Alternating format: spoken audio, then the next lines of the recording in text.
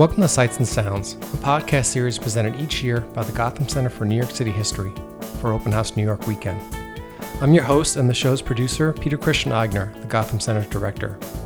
And this year, because COVID-19 robbed us of the many spaces normally open to the public each fall by this wonderful event, we decided on something a little different. Because we're all stuck at home instead of traipsing around this city we love, this season of Sights and Sounds focuses on locations that can't be visited anyway. Places that are long gone, that were nonetheless of great importance to New York's history. We're calling it Lost NYC. In this episode, Leslie Alexander talks about the African Meeting House, headquarters of the secret society that created New York's first incorporated Black organization. For a century, the city's most prominent Black mutual aid group. Built on a tiny parcel of land in 5 Points, the notorious working-class neighborhood sometimes called America's First Slum, one might not think this small wooden building is worth remembering. But this failed venture in real estate speculation was the first home of the African Society for Mutual Relief, the group that comprised nearly all of the city's 19th century Black elite. In these early years, religious leaders, entrepreneurs, and abolitionists who belonged to the clandestine African Society, a benevolent association that sought to uplift the race not only through the accumulation of wealth, but through covert political action. Its members went on to found Seneca Village and Mother Zion, to establish the first Black newspaper in the United States, work in the Underground Railroad, and lead the fight against slavery. Here, Alexander, an historian at Arizona State University and the author of African or American, Black Identity and Political Activism in New York City, 1784 to 1861, talks about their work. To hear the rest of this series, exploring New York City's most important historical sites and organizations, visit us at gothamcenter.org or find us wherever you get podcasts. Thanks for listening. In the summer of 1820, a small but determined group of Black activists painstakingly constructed a building on Orange Street in the heart of Manhattan's Black community. A place where Black folks could gather, hold meetings, agitate for abolition, and simply exist, free from racial harassment. Admittedly, the property was small and visually unimpressive. It was also located in a part of town that most people considered undesirable. Situated on a tiny parcel of land, the building was nestled in the midst of the notorious 5 Points district in Lower Manhattan, a region better known for crime and mayhem than for community building and political activism. And yet, this particular building symbolized the Black community's deepest hopes and dreams for racial advancement. In order to fully appreciate its significance, one must know a bit more about the building and the people who created it. Eventually known as the African Meeting House, the small wooden structure was lovingly built by members of the African Society for Mutual Relief, a powerful and influential organization in New York City's Black community, composed of the city's Black elite.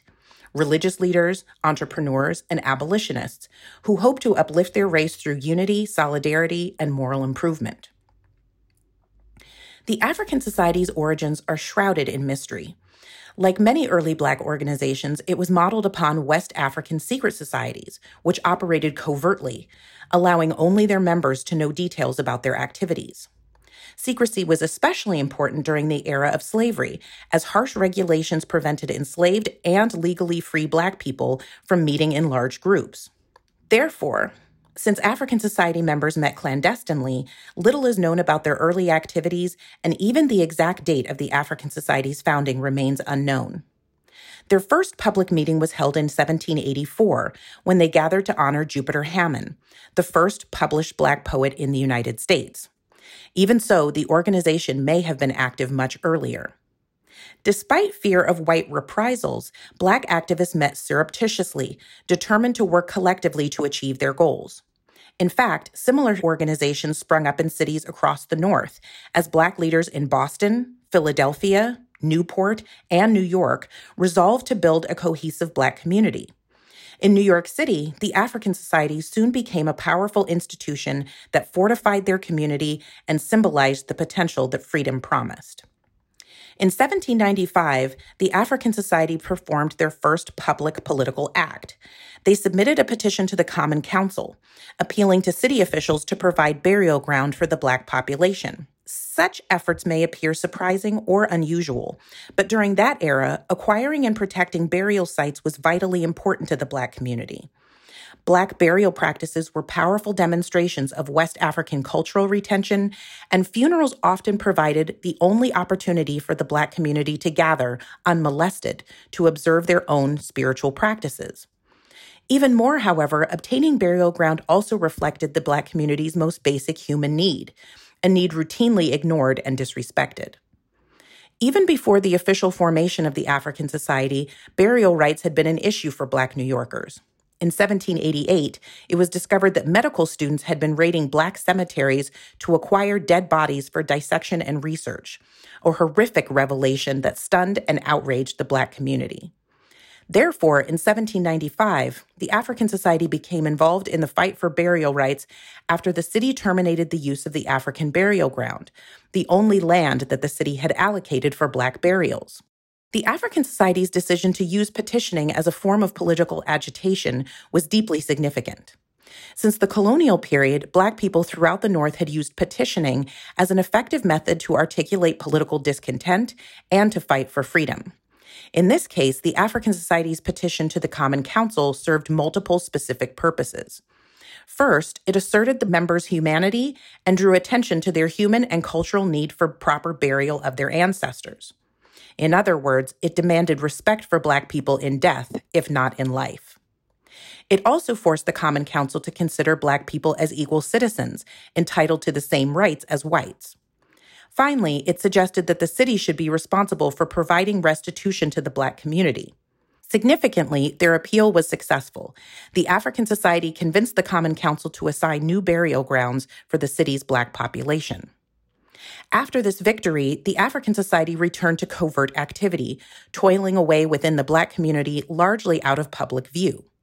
But in 1808, the group reconstituted itself as the African Society for Mutual Relief, thus birthing one of New York City's most historic Black institutions, an organization that gave rise to generations of Black leaders, spawned numerous other Black organizations, and endured for more than a century. On June 6, 1808, just 6 months after the abolition of the international slave trade, nearly 100 Black men gathered in the African schoolhouse on Rose Street to design this new organization. Among the charter members were leading Black activists such as Peter Williams Jr., John Teasman, William Hamilton, and Epiphany Davis. Their purpose, as they declared it, was to establish a society to combat the racism and oppression that had plagued their lives and to provide mutual aid and support to each other and to the Black community. Determined to create a lasting institution, society members quickly resolved to become an incorporated body with official sanction from the state legislature. This was a particularly bold move, given that slavery and racial discrimination still dominated most of the United States. Yet incorporation was crucial to Black New Yorkers for a few key reasons. First, it was symbolically significant. Formal incorporation would be a tacit acknowledgement of their freedom, independence, and equality, and it would deliver a powerful blow against their omnipresent enemies. It also offered tangible economic benefits, granting them the right to buy property and collect money as a corporation. Consequently, they petitioned the New York State Legislature twice, first in January 1809 and again in late February 1810. Perhaps to their surprise, the legislature endorsed their second petition, concluding that the African Society was engaged in legitimate benevolent activities. Therefore, on March 23, 1810, the African Society for Mutual Relief became the first Black organization to be incorporated in New York State.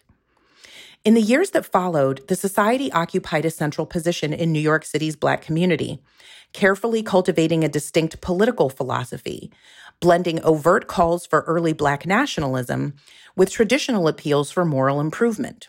Moral improvement held sway over most of the northern Black population in the early 19th century as they gradually emerged from bondage. It emphasized the belief that Black people could secure an elevated status in American society by convincing whites of their humanity, morality, and worthiness. Its proponents argued that Black people could eventually gain freedom and citizenship in American society if they behaved according to the prevailing notions of proper conduct. The African Society endorsed this ideology and incorporated it in their organizational structure. Aspiring members had to apply in writing and have a current member vouch for their character. Such a rule demanded that applicants be literate, a requirement that many could not meet. Even more revealing was an explicit section of the organization's constitution regarding moral conduct.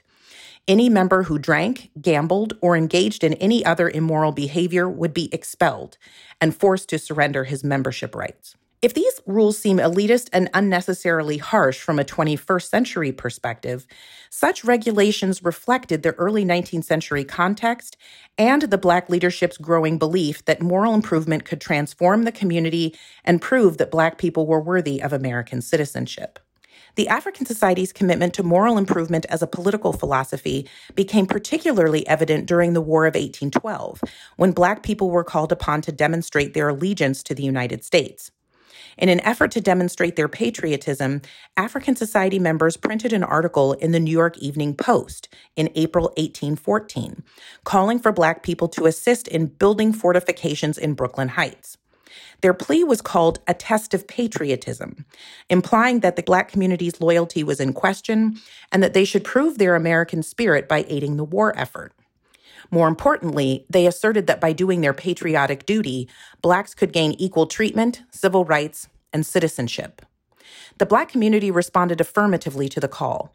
Led by African Society members Peter Williams Jr., Thomas L. Jennings, and John Teasman, thousands of Black New Yorkers flocked to Brooklyn and Harlem to assist in fortifying the city.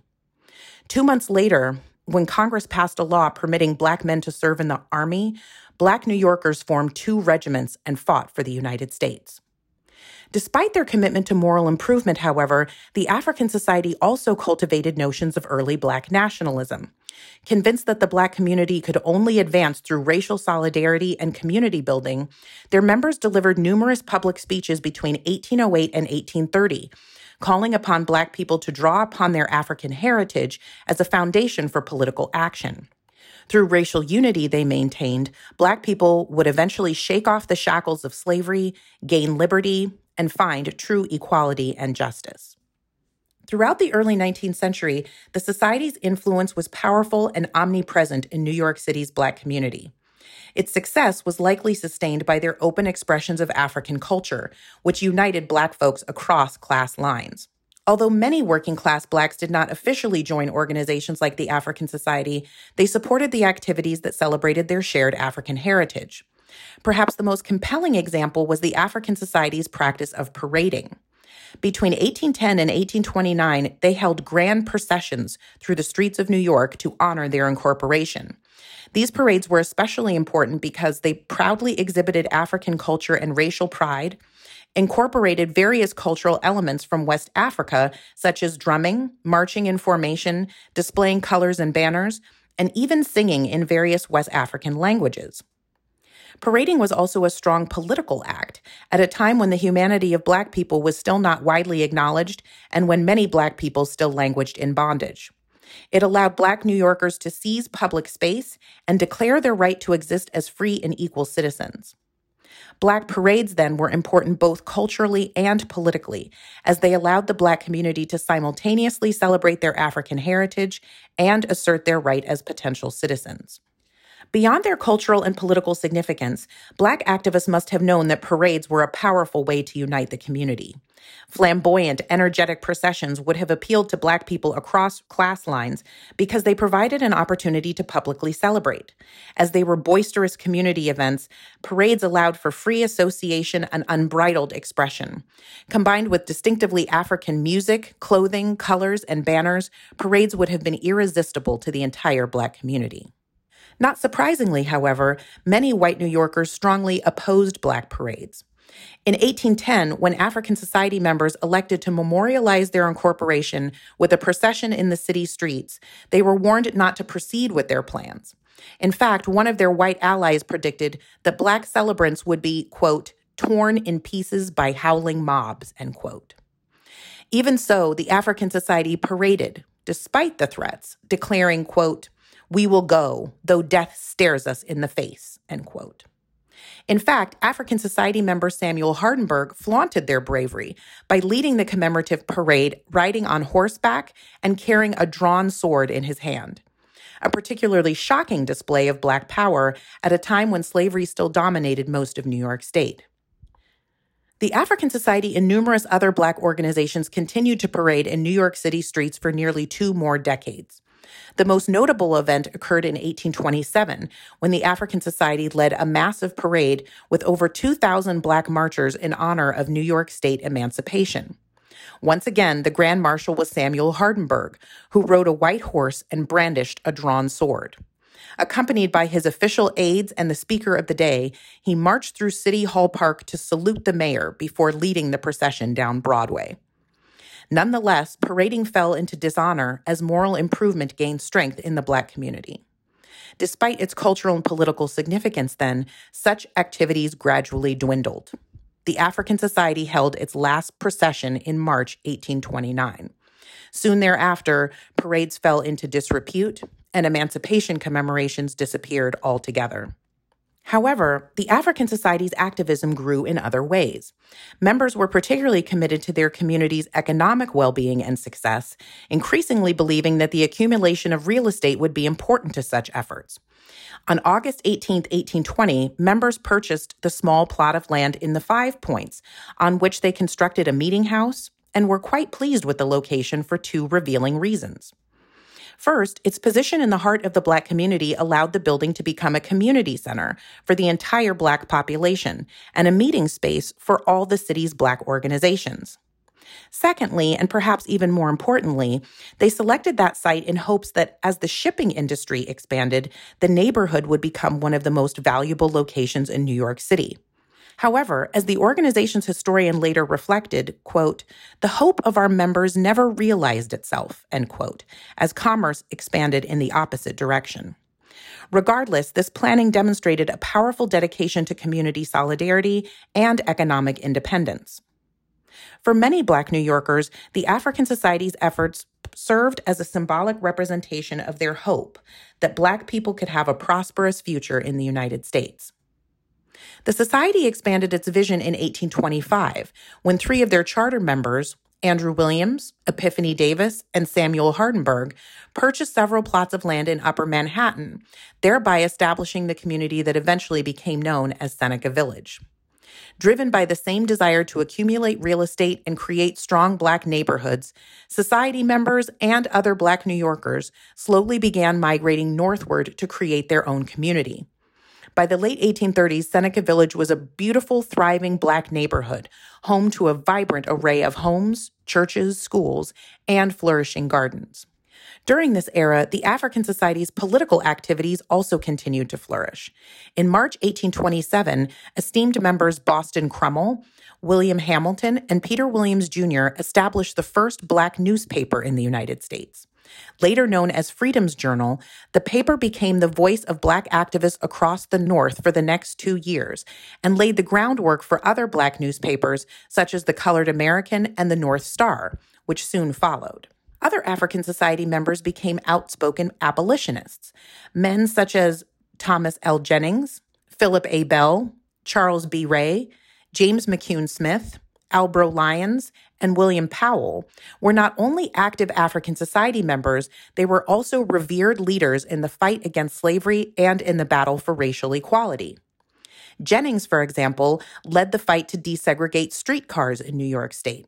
Bell and Ray each edited Black abolitionist newspapers, including the Colored American and the Pacific Appeal, while Smith worked diligently with the American Anti-Slavery Society and penned powerful orations on behalf of the Black race.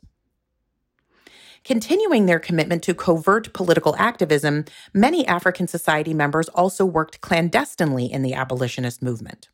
According to numerous reports, the African Society's lodge not only served as a meeting house, it also functioned as a safe house on the Underground Railroad. Members apparently created a passageway that led to a secret chamber cleverly hidden beneath the lodge. The area extended the entire length and width of the building where fugitive slaves could be effectively concealed. Multiple members, such as Albro Lyons, Charles B. Ray, and William Powell, also served as conductors on the railroad, likely using the African Society meeting house and their property in Seneca Village to harbor and protect fugitives. These activities, however, earned the African Society numerous enemies, including elected officials and white vigilantes. In 1834, enraged by their success, an angry white mob demolished the African Meeting House and the property of numerous African Society members. These riots proved to be one of the longest and most violent pogroms of the antebellum era. At its height, between 7,000 and 8,000 rioters descended upon the Black regions of the city with a rage that prompted the New York Evening Post to report that, quote, the fury of demons, end quote, had consumed the rioters. Black institutions such as the African Society's Meeting House, the African Schoolhouse, and many successful businesses were singled out for excessive violence. African Society members were also targeted, including Moses Blue, whose home the mob besieged and destroyed. Reverend Peter Williams Jr. suffered the most damage. His church, St. Philip's Episcopal Church, was utterly obliterated. For 2 hours, the angry horde devastated both his church and his home without any intervention from the police or authorities.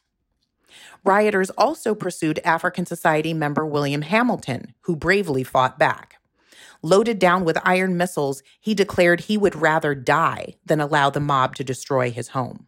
Notably, days before the violence erupted, African Society member Epiphany Davis wrote to New York City's mayor prophesizing danger and pleading for protection. However, the mayor ignored his warning and the Black community went up in flames. Decades later, the enemies of Black freedom, particularly New York City Mayor Fernando Wood, also conspired to eradicate Seneca Village, and in 1857, the community was destroyed in order to create Central Park. Although the African Society endured an endless onslaught from their enemies, the organization continued to thrive up through the Civil War. Its membership expanded and became increasingly politically active, while the organization continued to acquire property. After the Civil War, however, the society experienced a slow decline. Although members continued to convene regularly for several more decades, the organization became less and less significant. As other organizations, such as the NAACP, became more powerful and influential, Black folks increasingly viewed mutual aid associations, such as the African Society, as antiquated notions from a bygone era. The Great Depression dealt the most devastating financial blow as their properties, including the original Meeting House, fell into disrepair and members were forced to use their own funds to bail out the organization. In the years that followed, membership dwindled, and by 1945, the society ceased to exist. It was a painful, heartbreaking end to an organization that had championed freedom, justice, and equality for more than a century. Yet nothing could erase the African Society's proud history or its efforts to eradicate slavery, uplift the Black race, and achieve racial equality. Thanks for listening to this episode of Sights and Sounds. Be sure to check out the rest of the series, available wherever you get podcasts. And visit us at gothamcenter.org to learn more about all of our programming here at the Gotham Center for New York City History. Post-production for this season was provided by Garrett Tiedemann for Citizen Racecar. Special thanks to Dina Ecker and Jessica George for their help in the making of this episode. I'm your host and the show's producer, Peter Christian Eigner, Director of the Gotham Center for New York City History at the Graduate Center, City University of New York. Be safe, everyone.